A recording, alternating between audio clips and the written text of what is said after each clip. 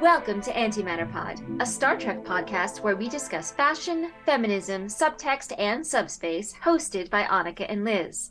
Today, we begin our discussion of the Star Trek The Next Generation novel, Q Squared, by Peter David. I'm excited! I read the section that we agreed we would read, and then I read past that thinking, A, this is great, I can't put it down, and B, maybe there's not enough to talk about in one episode, but you have these really detailed notes, which I think are great, and also my computer is giving me trouble, so I'm very happy if we end up with a shorter episode. And I'm sure our listeners will be too. Okay. Well, so, yes, this is a very dense novel. Yeah. And I will say that we're in the sort of tame parts of it. This is the setup, and it gets completely insane going forward. But I think it's important to have these discussions of the basic character beats before we get to the crazy stuff. I agree. So I think it's a good idea to do it in this multiple episode format and set the scene. And then, I'm not joking, it gets crazy. It's a wild, wild ride. And in fact, I realised that I don't think I've ever managed to read this novel in more than a couple of hours because it goes very fast. So I am enjoying the opportunity to sort of slow down and take it all in. Yeah, it's kind of interesting in that we don't even get to the introduction of Troy and in where we decided to start. And I was like, wow, there's so much going on here that I just sort of jump over. Yeah. So, my first question here is, when did you first read Q Squared? And the reason I wanted to start with that is because I feel like I've read this 20 times. And so I wanted to, set that up and put that out there before we get into a sort of a deep dive of this first third. I have very vivid memories of reading it. First, I read a review in one of the science fiction magazines. I did not buy them because they were horrifically expensive, like $10 to $20 an issue. I had an allowance of $5 a week, so obviously I didn't buy them. That's more than the book. No, I know. The price of these magazines was insane. So I would go to the newsagent once a week and read them, standing up. I was a very annoying child if you're a newsagent.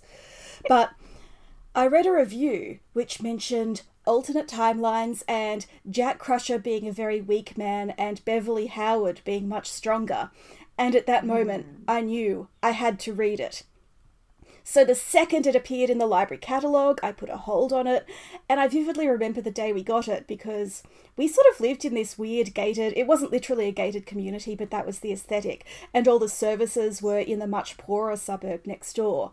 So I remember getting it from the library there and walking across this absolute desolate suburban wasteland of a car park, already reading it. And I got it from the library about 4:30 in the afternoon, and I'd finished reading it by 9 o'clock. Wow, that's great. That's a great story. Thank you. I was 13. I know I read it right away because I remember very distinctly having the hardcover. And so I know that I got it when it was softcover, whatever, paperback. That's what they're called. I'm having a I'm having a moment. Sorry. And the thing is, I wanted to mention here, so I have a bullet point of a brief discussion of Picard Crusher, or Pick Crusher, as people call it, or Bonk, as I was told to call it, in the tie-in novels that I wanted to bring up because I remember being amazed and excited that basically every hardcover novel was very pro Picard Crusher. Oh, they were. This one is the most blatant, I would say, but Dark Mirror, which takes place in the Mirror universe, was supremely Picard Crusher. The Devil's Heart, I think that's what it's called, which is a truly, truly ridiculous novel. But it has a whole Picard Crusher subplot. Yes. And it's very interesting to me as a baby shipper that I didn't make it up. Right. I am pretty well known, honestly, for making up ships that no one else sees and I become super obsessed with. But Picard Crusher was clearly like a premiership that Mm. everyone saw, that everyone wanted to explore in some way, and they had to like make up these alternate timelines and alternate universes and weird pocket universes where it could happen, and then you go back to the status quo by the end of the book. And I just found that super interesting Yes. and wanted to bring that up as something that I noticed when I was a kid reading these. It sort of solidified the ship for me. Yes. I wasn't alone. Yes, and especially as a Janeway Chakotay shipper. And there was this point where the show was trying to say Janeway and Chakotay were never attracted to each other and basically gaslighting us into thinking that that wasn't a ship, which didn't work, obviously. But then you look at Picard Crusher and it is so actively on the page as Yeah, something. validated. Yeah! Validated by exterior Material. like yeah, Yeah. by people outside of just the fandom. When I was a kid, again, I would go into bookstores and just flip through the books. And Mm. anytime the new Star Trek The Next Generation book came out, I flicked through looking for Beverly's name specifically and Beverly Picard interactions. And if I found several, like if I found one, I would buy that book. Right.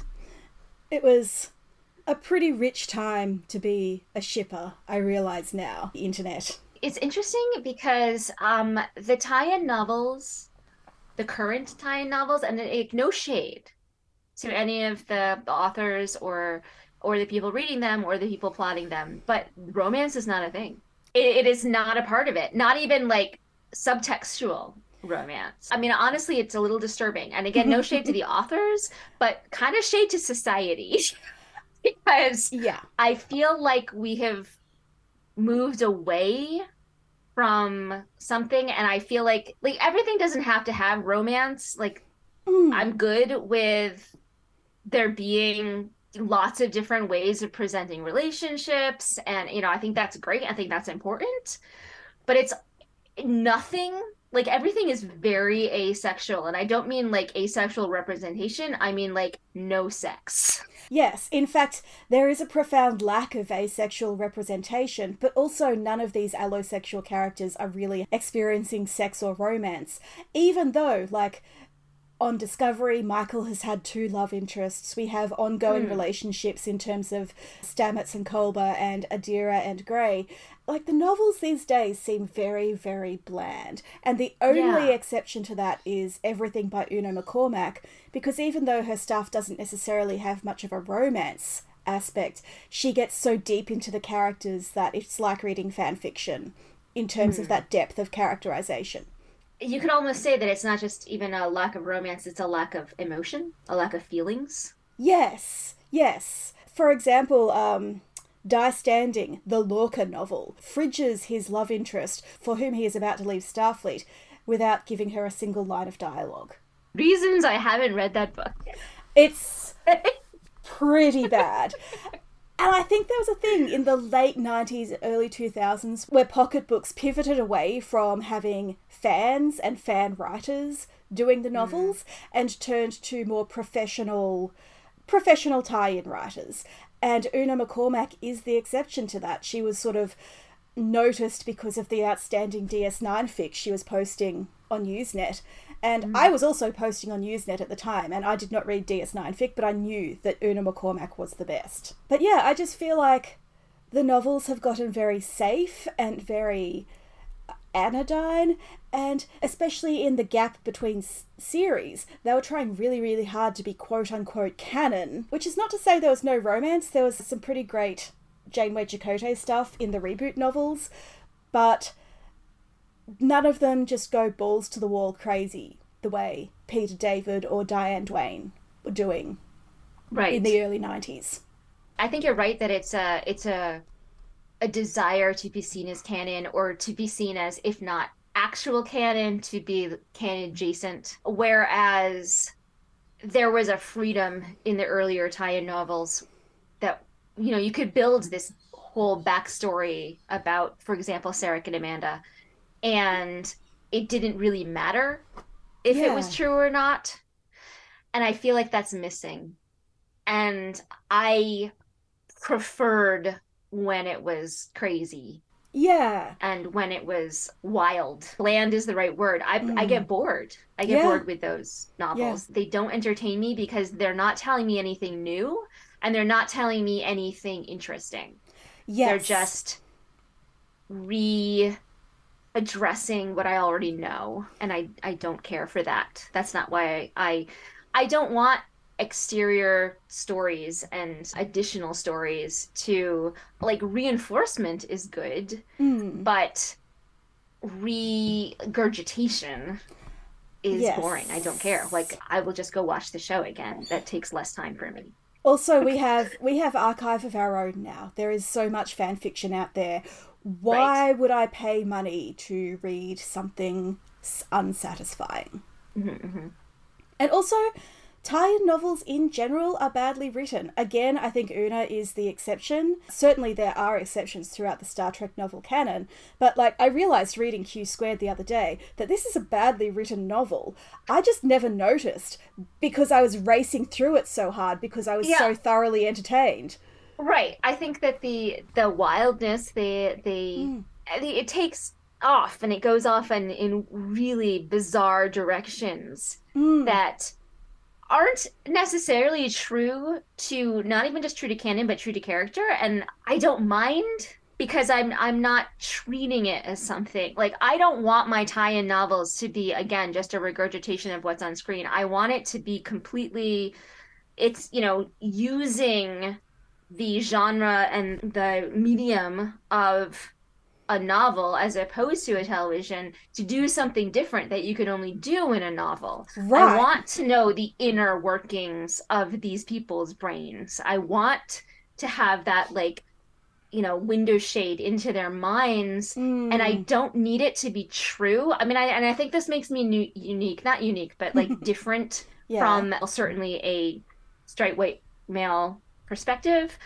in that I want it to be something new Mm. about this character, and I don't need it to be true or valid. I just need it to be interesting because Yes. I see tie-in novels as an alternate universe already, and this particular one is like literally about alternate universes. So it's like alternate universes of an alternate Mm. universe, and that is actually my favorite thing Yes. because I think finding the commonalities between characters and interactions in a completely different situation is like when you actually get to know who these people really are. Yes. So I'll give a quick summary of the novel. In the original series, Kirk's Enterprise encountered a powerful being called Trelane, who was essentially a proto-Q. He's a fun-loving prankster who is all-powerful, and at the end of the novel, at the end of the episode, we learn that he is actually a child, and he's basically taken away by the adults and sent to his room, which is a surprisingly frequent conclusion to an original series episode. So in this Next Generation novel, we learn that Trelane is a Q, and our Q, John Delancey Q, is his quote-unquote godfather. As part of Trelane's desire to learn everything, we follow the adventures of three alternate enterprises. We meet the first two in this third that we read. And Trelane creates a multiverse anomaly, which causes the timelines to break down. So it's into the Trekiverse, it's every Trek everywhere at once, it's big, it's messy, it's full of fan service, it's got a lot to talk about. So where do we want to start? Let's have a quick talk about Peter David. Oh, yes. I can't remember if this made it into a previous episode, but when we talked about doing Q Squared, I may have said something about hating him for killing Steph Brown in Batman, and that was actually Bill Willingham. I checked. I'm still mad about that. Not that I was ever in the Bat fandom, but I believe everyone was mad at Peter David for possibly getting the Scans Daily Live Journal community shut down. And with the hindsight of distance, I kind of understand why a creator might not be happy with having whole issues of comics shared on an open live journal community. Maybe? I mean, blame capitalism, Yeah. not Yeah. Scans Daily. Look, In my ultimately opinion. the bad guy here is Marvel, which, Right. you know, the more things Always. change. But David was one of the big tie-in novelists of the early 90s. He did Imzadi, a book so racy that my parents confiscated my copy. He did this. He did a very controversial Borg novel called Vendetta, which almost saw him lost. Forgot about that. I mean, it's not a good book. Forgot that book existed. On purpose, I think. Gene Roddenberry hated it, and he was right to do so. My Peter David disclaimer is that he has said some questionable things about specifically Romani people. It was problematic in the extreme, and he attempted to apologize for it in a way that was not entirely appropriate either. But I will say that he made the attempt. And in my personal reading of Peter David, and I have read many things because I was a comic book person for a really long time. I was a Scarlet Witch and Quicksilver person. Condolences. Yeah, for real. I loved his X Factor, and yet it also had some issues that are his portrayal of mental illness is on par with Picard. So I both love it and hate it at the same time. And so, I have some biases against him, but I also absolutely loved his mostly terrible Star Trek novels. And honestly, I loved his mostly terrible comic books. I think that he is a very gifted bad writer. Yes. If I could write hack prose as well as he does, I would be so happy. But we are going to get to it. The casual misogyny that is evident in everything he writes, it stands out. It does not age well, as the saying goes. It's particularly notable that in the more recent line of books, he killed off Janeway, had Janeway killed off by the Borg to give Picard some Borg-related man pain because there was a shortage. And this comes after many years of being intensely critical of Voyager and Janeway as a character in ways that stood out to me. I mean, I have a lot of things to say specifically about this book and specifically about his oeuvre in Star Trek that, so I just wanted to put that up at the top, that I admit my biases and I really appreciate everything that he's done. Yes. For Star Trek, and I also have a lot of problems with it. I think a handy litmus test is that I looked at his blog, and in 2017 he said Star Trek with Discovery was terrible and not real Star Trek, and he looked forward to the Orville outlasting it by many years. Ooh, I'm glad I did not see that. Hey, Orville, where's that 4th season renewal? Anyway. I'm not bitter, but I'm bitter. Anyway, so let's take a look at Track A in Q Squared, which does follow a sort of rail-based metaphor. We have Captain Jack Crusher and Commander Jean-Luc Picard, who was broken in rank after the Stargazer incident, when Picard froze as the Ferengi attacked and Jack saved the day. And then we have the captain's ex-wife, Dr. Beverly Howard, and head nurse, Geordie LaForge. And my favorite... Definitely the best part of everything. Yes, I was about to say that the next bit is my favourite, but actually we all know that Beverly Howard is my favourite. And obviously. I love Nurse Geordie. But I am willing to jokingly say that my favourite is Vigilante Worf and Prisoner of War Will Riker. Truly, truly amazing. Okay, so when I say Vigilante Worf, Worf is not a member of Starfleet and not a member of the Klingon whatever. He is on a vendetta against all Romulans. Yeah. And all people who work with Romulans. And it is amazing.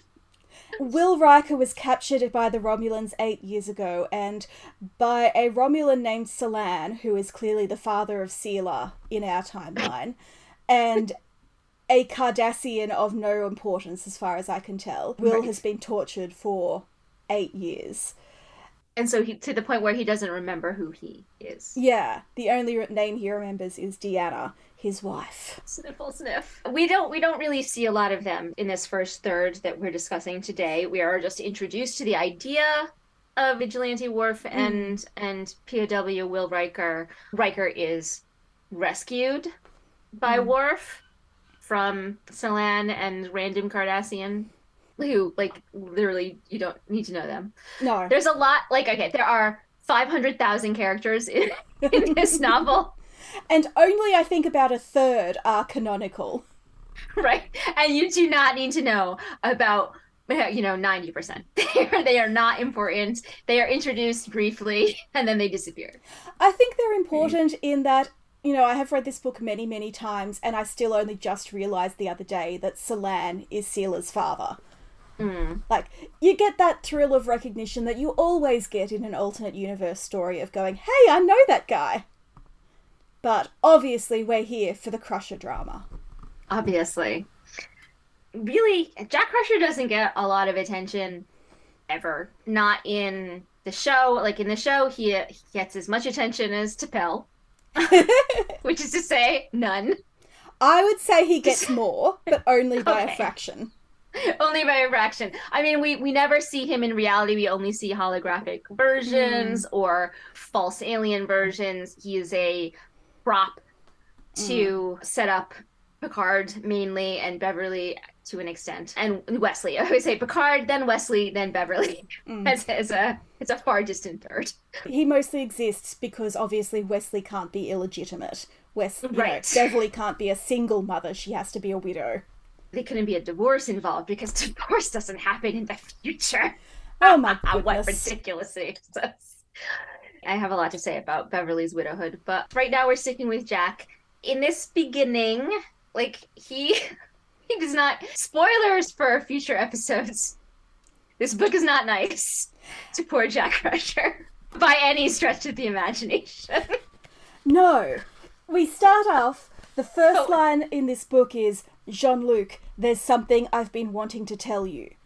And there are no pronouns for the first couple of pages, so we don't know that it's Jack Crusher talking about the prospect of a woman and an ex-lover coming on board. And Picard, goes through the list of women it could be, because Jack's a player, guys. And then we finally work out that this is Jack Crusher we're talking about, and the woman in question is his ex-wife, Beverly Howard. When I read it, he talks about her as... Let me see. Picard asks what position she's going to take, and Crusher smiled thinly. CMO, of course. Nothing but the best for my ex. And he speaks about her through this whole scene in this really sort of snide way. And as a kid, as a 13-year-old, I was like, oh yeah, I think that's just how men talk about their ex-wives. And now from the very first page, I want to punch him in the face. The disrespect for a woman who was the mother of his child, a woman he at one point wanted to spend his life with, a woman who is now going to be working under his command, and he's talking about her like she's this irrational, emotional bitch.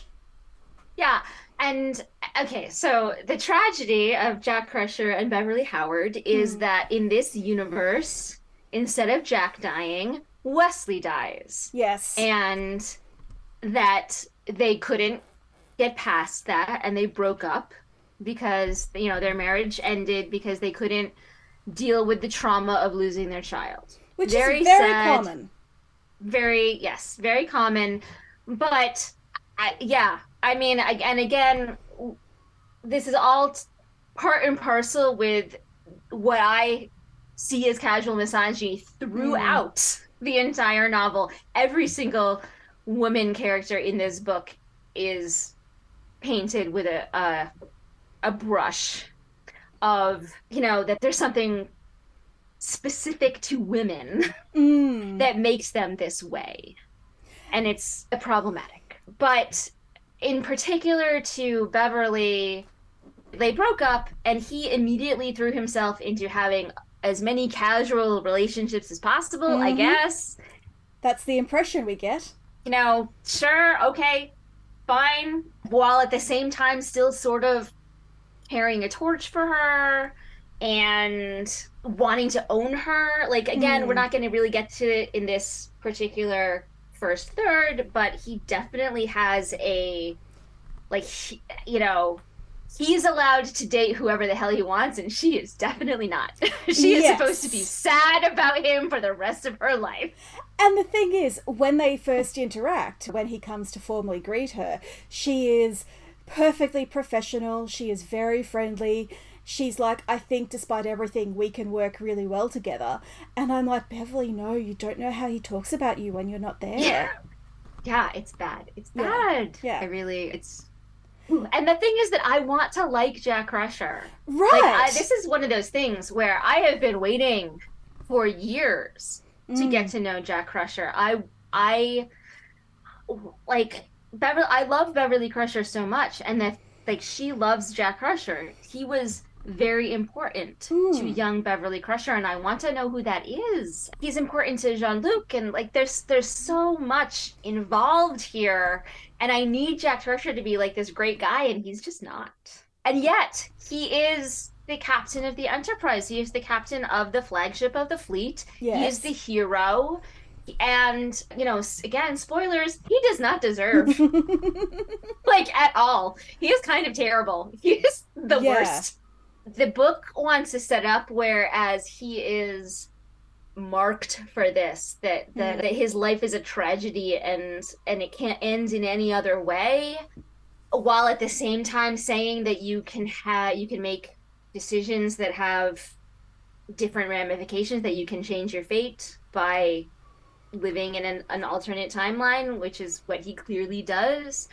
And it's functionally bad in that way, because I end up thinking the worst of Jack Crusher. Yeah. Like, none of it, like, it's not like everybody else comes out great either, but he is the actual worst by the end of this book, and I think that's sad. I am going to say that Beverly and Deanna did nothing wrong ever in their entire lives. Timeline. I have this memory that I thought of this book as sort of deconstructing the masculinity of Jack Crusher.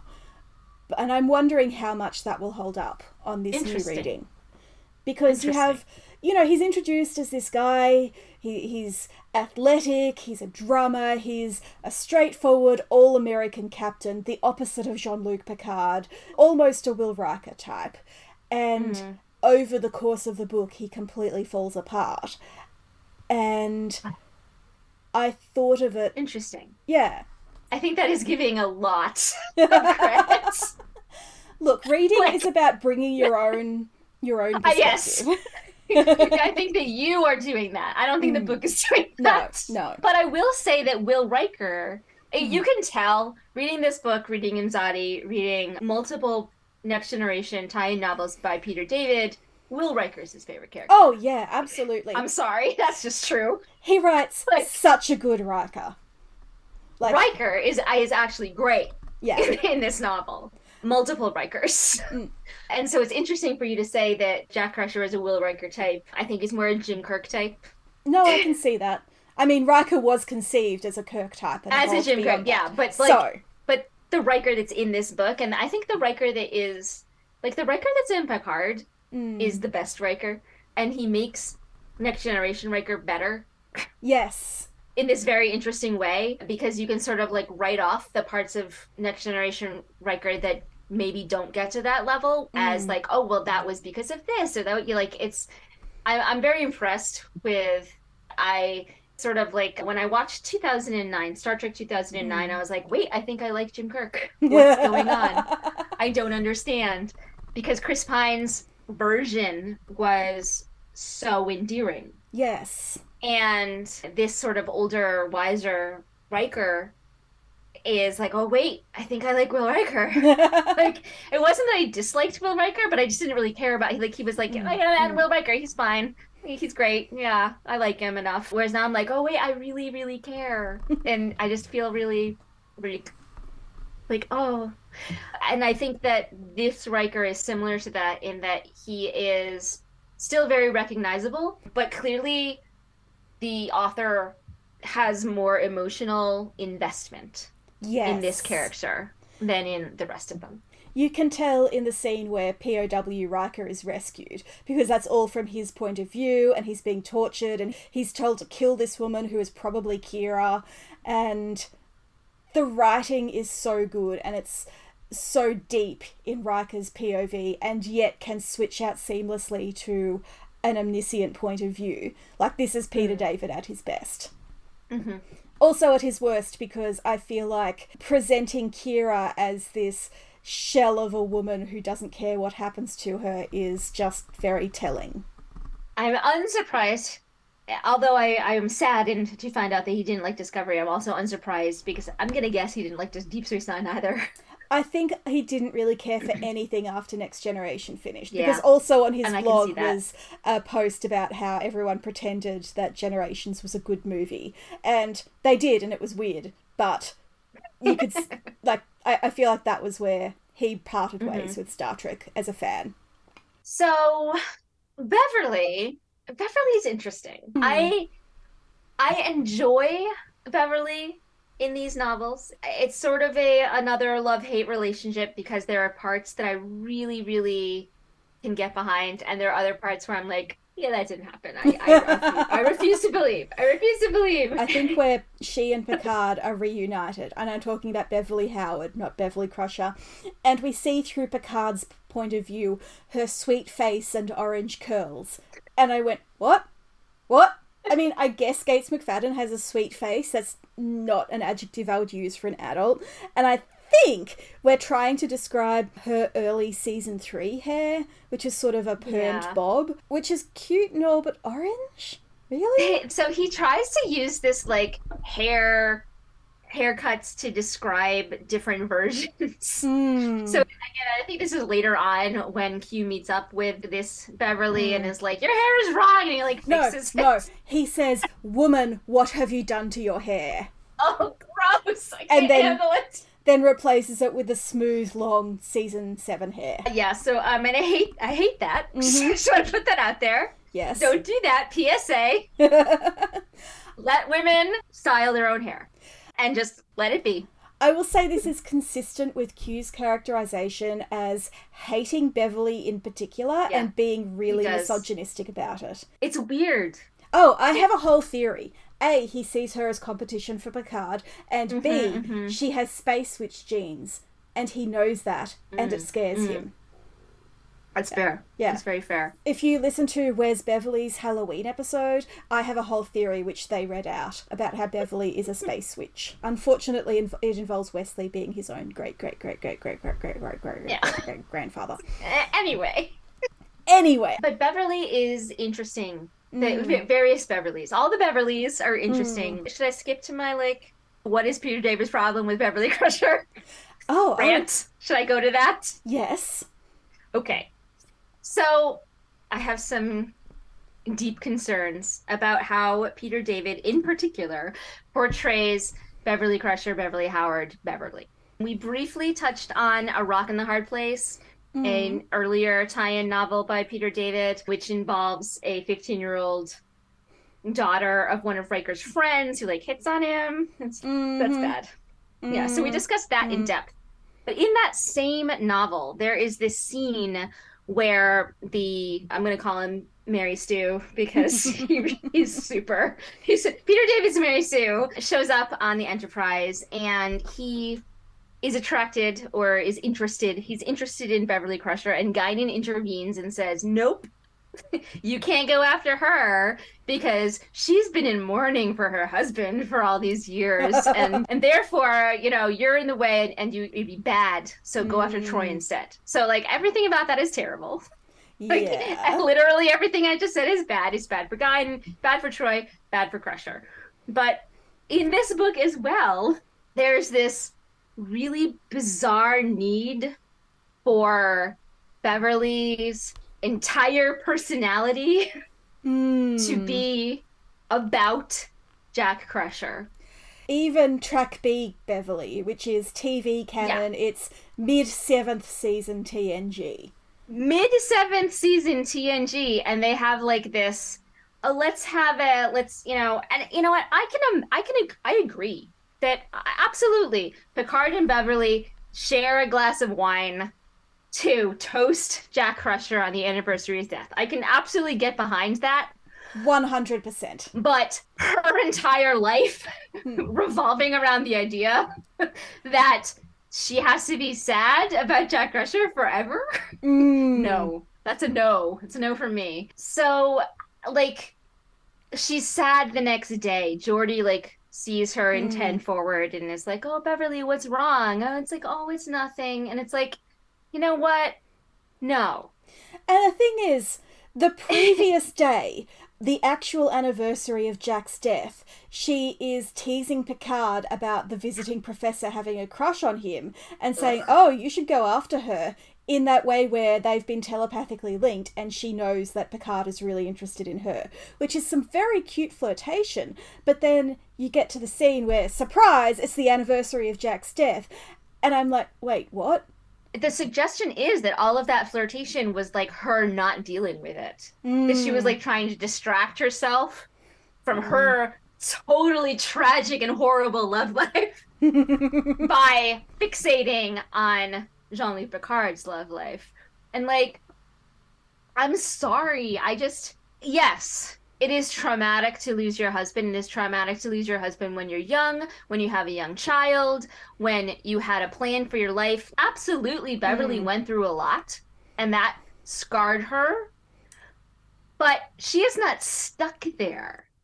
And if you watch Next Generation, she's not stuck there. No, by this point in the series, she has had at least one serious relationship, and I'm not counting the candle, and also multiple casual flings and flirtations, and also teetered on the edge of a serious relationship with Picard. And has also like Yeah. raised her son and lost her son. There's so many other things in her life Mm. that are going on. She has a career, she has friends, she Mm. has relationships with various men, and it's really offensive to boil down her entire character and her entire like relationship with her reality Mm. as sad about Jack Crusher. Yeah. I can't get past that. I cannot forgive it. It's just very lazy characterization. And the thing is, overall, I don't hate how David writes Beverly. She is appropriately flirty and has that powerful sense of the absurd that makes Beverly such a lovely character, and she's incredibly strong willed and a bit scary. That's Beverly Crusher. Or Howard. It's just the Jack thing. Yeah, right, exactly. It's just this weird hang up Mm. that becomes the shorthand for her character. Yeah. And I just don't like that. I don't like that being what she's known for. It feels very season one character Bible, too. This is Beverly Crusher. She's a doctor and a widow. But by 7 seasons later, there's a lot more to it than that. Mm-hmm. I don't think Deanna does any better in terms of. I think actually the writing for Track B, TV Canon Deanna, is worse. Yeah, so And she's barely in it. yeah, I agree that Deanna. So in track, and we haven't gotten to her, but spoilers for future. Track A Deanna is Track B Beverly Oh my god. because she has lost her husband, and that's literally the only thing that matters to her entire life. She has a kid, she has a mom, she has a life, but all she cares about is the fact that her husband is gone, and oops, now her husband is back. And so it's the exact same problem. Track A Deanna does have one other point of characterization, and that's that she's cut her hair short. Again, the fixation on hair. But track B, which is TV Canon Deanna, in this, she really only shows up in this beginning to be invaded in her shower by Geordie LaForge, who was sent there by Trelane. Everything about this is bad. Oh my god. There is nothing good. It is not funny. Nope. It is not clever. Nope. It just tells us nothing about Trelane. It tells us nothing good about Geordie. And Deanna gets to like be very Beta Z and like, hey, it's cool. I love being seen naked, which is not great. But it's more than that. Trelane, in a fit of pique, sends Geordie to Deanna's shower. His visor shorts out because it's not waterproof for some reason. He slips and grabs Deanna on her ... And the unspoken part of this scene is that Jordy wants to ask her out. Yes. So Jordy has spent 7 years getting to know Deanna Troy. And when he finally sees her naked, he wants to ask her out. That Right. is a disservice to literally everything. And like, Jordy LaForge is not serviced well in terms of relationships by all of TNG, and yet this is still worse. Yeah. Somehow this is worse than actual canon Jordy. Mm-hmm. Like, everyone deserves better. he knows who Deanna is. He's friends with Deanna. He's spent many years getting to know Deanna Troy. And until he sees her naked, that's the only impetus he has to ask her out. And like, canonically, she's already dating Worf at this point. So like, what is even going on? This is a very powerful Troy Riker book, but it's also got a lot of Troy Worf, and I'm really into it. So like, poor Geordi. Geordi deserves better. Yes. Deanna obviously always deserves better. And that is terrible. And again, I don't think, like, some things, like with the Beverly stuff, the track A Deanna stuff, I think that Peter David had an idea of what he was doing with that characterization. He had a purpose for all of that. I might disagree with it. I might have a problem with it. I might not like it, but there was a purpose to it. This is literally just a joke. This is just, ha ha ha, Trelane did this terrible thing, and now we're going to laugh about how bad it is.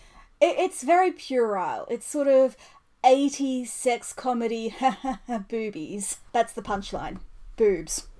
It's just bad. It's just bad in every way. And, don't do that. Yeah, and the thing is, David is capable of so much more. Like, Trelane is sent to join the children of the ship in school and brings the Winnie the Pooh characters to life in... Cute. I know. It's audacious in its copyright violation, which is, I mean, I find that funny that Disney didn't even notice. And it's just inherently hilarious to think of security guards of the USS Enterprise being pursued by plush animals. Absolutely. He's being pursued by a yellow plush bear is like, that's adorable. That's like, all of that is funny. That is funny. And then Riker says, "Don't worry, I suspect he has a very little brain." I laughed. Clever. I was on the train and I laughed out loud. That's the thing, is that, again, these men are allowed to have read A.A. Milne. Yeah. And the women are forced into this womanly box of widow or... sex object. Sex object to be violated. And then there's Professor Martinez, who is both. Yeah. Who is all of the above. She's an older woman, which is tragic. Riker is attracted to her, which is great. A single, older, a woman with a brain, with a career. Yes. Yes, Riker is attracted to her, but realizes that she's into Picard. And, like, it's fine for her to be into Picard, but it's treated, again, as a punchline. Yeah. It's like, ha ha ha, everybody notices that she's into you, but you're not into her, and yet you don't tell her because I guess you don't respect women or something. I don't really know why. He's not just saying, look, I'm not interested. Well, she's also not saying, hey, I'm interested in you. She's just flirting with him on the bridge, and he's politely pretending not to notice. Like, yeah, but like literally everyone has told him, and everyone else has noticed, and it's just like, this is stupid. Yeah. This is Picard being obstinately stupid. This is Martinez being like, I don't even know. She is an expert on time anomalies. Yes. Like, that's her whole thing, is that she's an expert, and she is just realized that the Enterprise deals with a lot of time anomalies, and so she's gonna like follow them around, and that's kind of cute. I love the idea of this character. I just don't feel like the execution is very interesting. Okay, so this is what it reminds me of. Have you seen the first Jurassic World? No. So, Jurassic World, the first one, and I love all of the Jurassic movies, even the terrible ones. There is this character who is the assistant for Bryce Dallas Howard's character. She's an assistant, but she's basically relegated to being a nanny. and she's looking for the kids and going after the kids. And for reasons that I can't explain and that I feel like no one can explain, she has a horrible, horrible death where the dinosaur eats her for like a good 30 seconds and rips her apart. And there is no reason for the horrible violence of this death. Mm. And Professor Martinez reminds me of this character in the way that she appears and like has a purpose and has this role that she is playing, and then the narrative just punishes her for it for no reason. Yeah, yeah. That there is just, I don't know why the narrative is so down on Professor Martinez, because she hasn't done anything wrong. And yet she is like the butt of every joke. Yeah. It's a little bit, oh, this older lady has a sex drive, and that's very, very funny. Beverly has boobs. That's hilarious. Beverly has boobs? Deanna has boobs. Deanna has boobs. We had a whole conversation in our last episode about Beverly's relative lack of boob. I'm sorry, I just think boob is really funny to say. I don't know why. I woke up and I was 12. Yeah, but you're not writing that into your novel. Oh, you no. know what I mean? No. You're like, ha ha ha, boobs, but that's not a plot point. Yeah. It's weird. It's just weird the way that men, including like Q, Trelane, Jack, Picard, Riker, Worf, they're all allowed to have inner realities. Yeah. Like, beyond just their personality, they're actually allowed to have their own thoughts and feelings, and all of that is validated. And the women, like, Beverly almost gets her own reality. Sometimes she does, not entirely. Deanna really doesn't. Maybe Trek A Deanna gets a little bit more, but not entirely. Professor Martinez is nothing. She is a punchline, 100%. That's all she is. A punchline and a plot device. And like you mentioned, Kira, whose name is said wrong, she's like a cameo. It's like, cameo Kira, hey, we're like, hey, you guys love this character, right? We're gonna like totally make fun of her for no reason. That's the thing. This bit where the Bajoran woman is introduced and she's catatonic and almost naked and dressed in rags, that should be horrifying, but it feels like she's being punished for something. I think it's meant to be titillating. That's sort of the problem. And the Riker stuff is pure fan fiction hurt comfort, and I love torturing characters that I love. So I'm completely on board with David's agenda here. But when it's Kira, there's something else at play, and I'm not comfortable with it. Oh, you know, also Satasha Yar's in this novel. Oh, yeah, yeah. She's dead in our track, but in the other two, she's alive. Yes. She's masculine. She's a part of the men. Or then she'll be sort of like a revenge, which is also masculine. Like she's very much like a Tarantino character. Yeah. Where she's a woman who is acting like a man. Yeah. Most of the time. But she also doesn't get an inner life. Yeah. He doesn't care about the inner lives of women. Yeah. The inner lives of women are all about men, like how Beverly is stuck on Jack Crusher, and when she's not stuck on Jack Crusher, she's stuck on Jean-Luc Picard. I don't think we see anything from the perspective of Beverly Howard or Track A Deanna. They're both perceived either through Picard or through Deanna's son. Yeah, you're right. Who is a boy? Hey, everybody. Yeah. Tommy Riker. Oh my god. So I said I read ahead. I was trying really, really hard to save this for our next episode. But Tommy Riker is introduced with the note that he has the upper body development of a much older boy. So he's like 10 years old, but he's tote swole. And gross! I'm like, Peter David, what are you doing? This is so creepy. Disgusting. I know. It's so disgusting. Also, I just listened to the Behind the Bastards episode on Steven Seagal, and he puts it out there that when he was 5 years old, he was like a gang kid. And so that's what I picture. Just this weird little child's head on an adult body.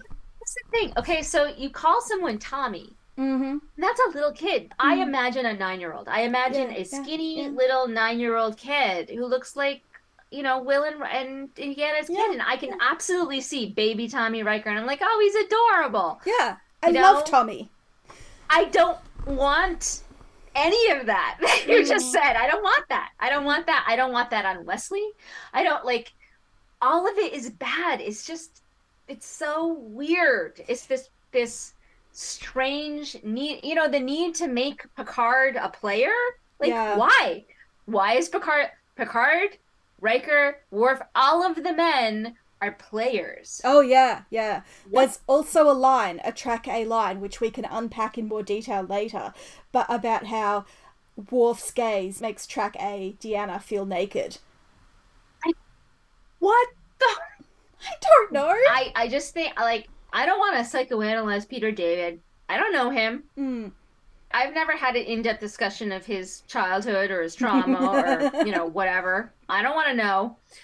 But there are some things in these novels, and, we're discussing this one, but again, it exists also in his others Throughout, that yeah. are just, it's like, what is going on here? Like, what is Mm. your baggage that Yeah. that this is happening? I see it in my writing. I write my fic to get my baggage out of me. Mm. It's like I use that. And so like I absolutely can respect Mm-hmm. that he is putting his baggage into his novels, but it's also like you are being paid for this.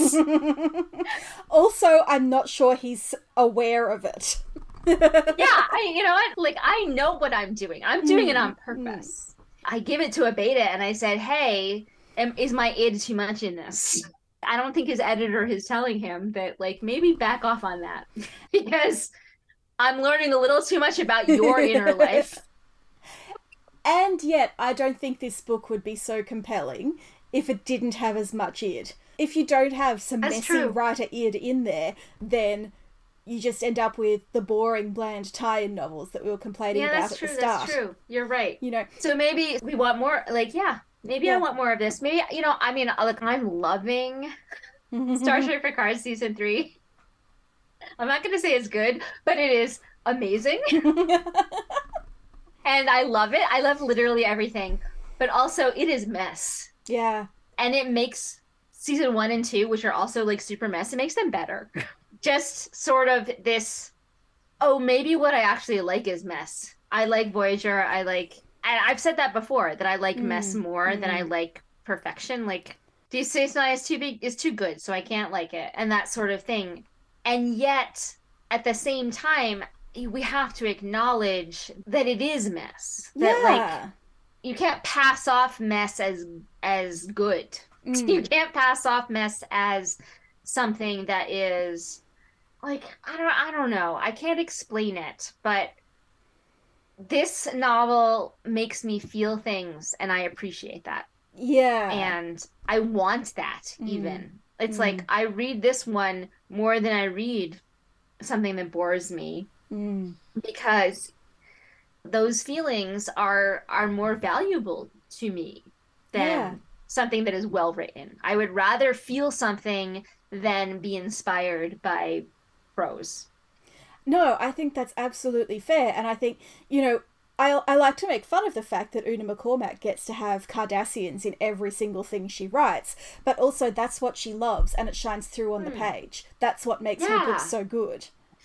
Yeah, you're right. It's that feeling of I'm writing something that I care about. Yeah. And that's why, like I say, you can tell that Riker's his favorite character. And I'm not opposed to that. Like, No! lean into it. Absolutely write the best Riker that the Riker that you love, write that. And I am fully on board with it. Mm. Like, it's all good. I wish that Imzadi, a book that I have an interesting relationship with. I Mm. wish that Imzadi was written by a romance novelist. I think that is a completely reasonable take. I feel like it would be better Mm. if it was written by someone who prioritized the relationship. Yeah, because I remember there was a lot of action adventure that was Yeah, kind of boring. in a different way. He cares. He's telling his version of the relationship, but I think that it would be better if the relationship itself was more important than the plot. Yes, that's what Imzadi should have been. And so, like, I appreciate his feelings, and I appreciate the way that they transform his writing. I just sometimes have some questions about what happens. And I wish that women were not afterthoughts. Yeah, I wish overall the editing had been just a little bit tighter, with just a few notes to go, hey, maybe you don't need this scene where Geordie grabs Deanna's boobs. Yeah, it's just not necessary. If you're gonna have it, don't have this whole Geordie has a revelation that, oh my God, Deanna Troy's a woman. Yeah. How did I never notice before? It's like, that is super gross, okay? Yeah. I have coworkers that I don't want them to think of me sexually. Yeah. Like, I'm just gonna put that out there. That I don't want there to ever be a situation where, like, I am put in a position where I have to explain to someone that it's okay that they saw me naked. That is basically me in my entire life. I just think that Deanna Troy deserves better from reality. that she doesn't need to explain to Geordie that it's okay that he saw her naked. And then, like, she has to know, like, that's the really disturbing part, is that she has to know that he's now attracted to her. And it's like, why weren't you attracted to me before? I don't like that. It writes Geordie as a 14-year-old boy who's just seen a naked breast for the first time. And even Geordie, who is notably unsuccessful with women, deserves better. So much better. Yeah.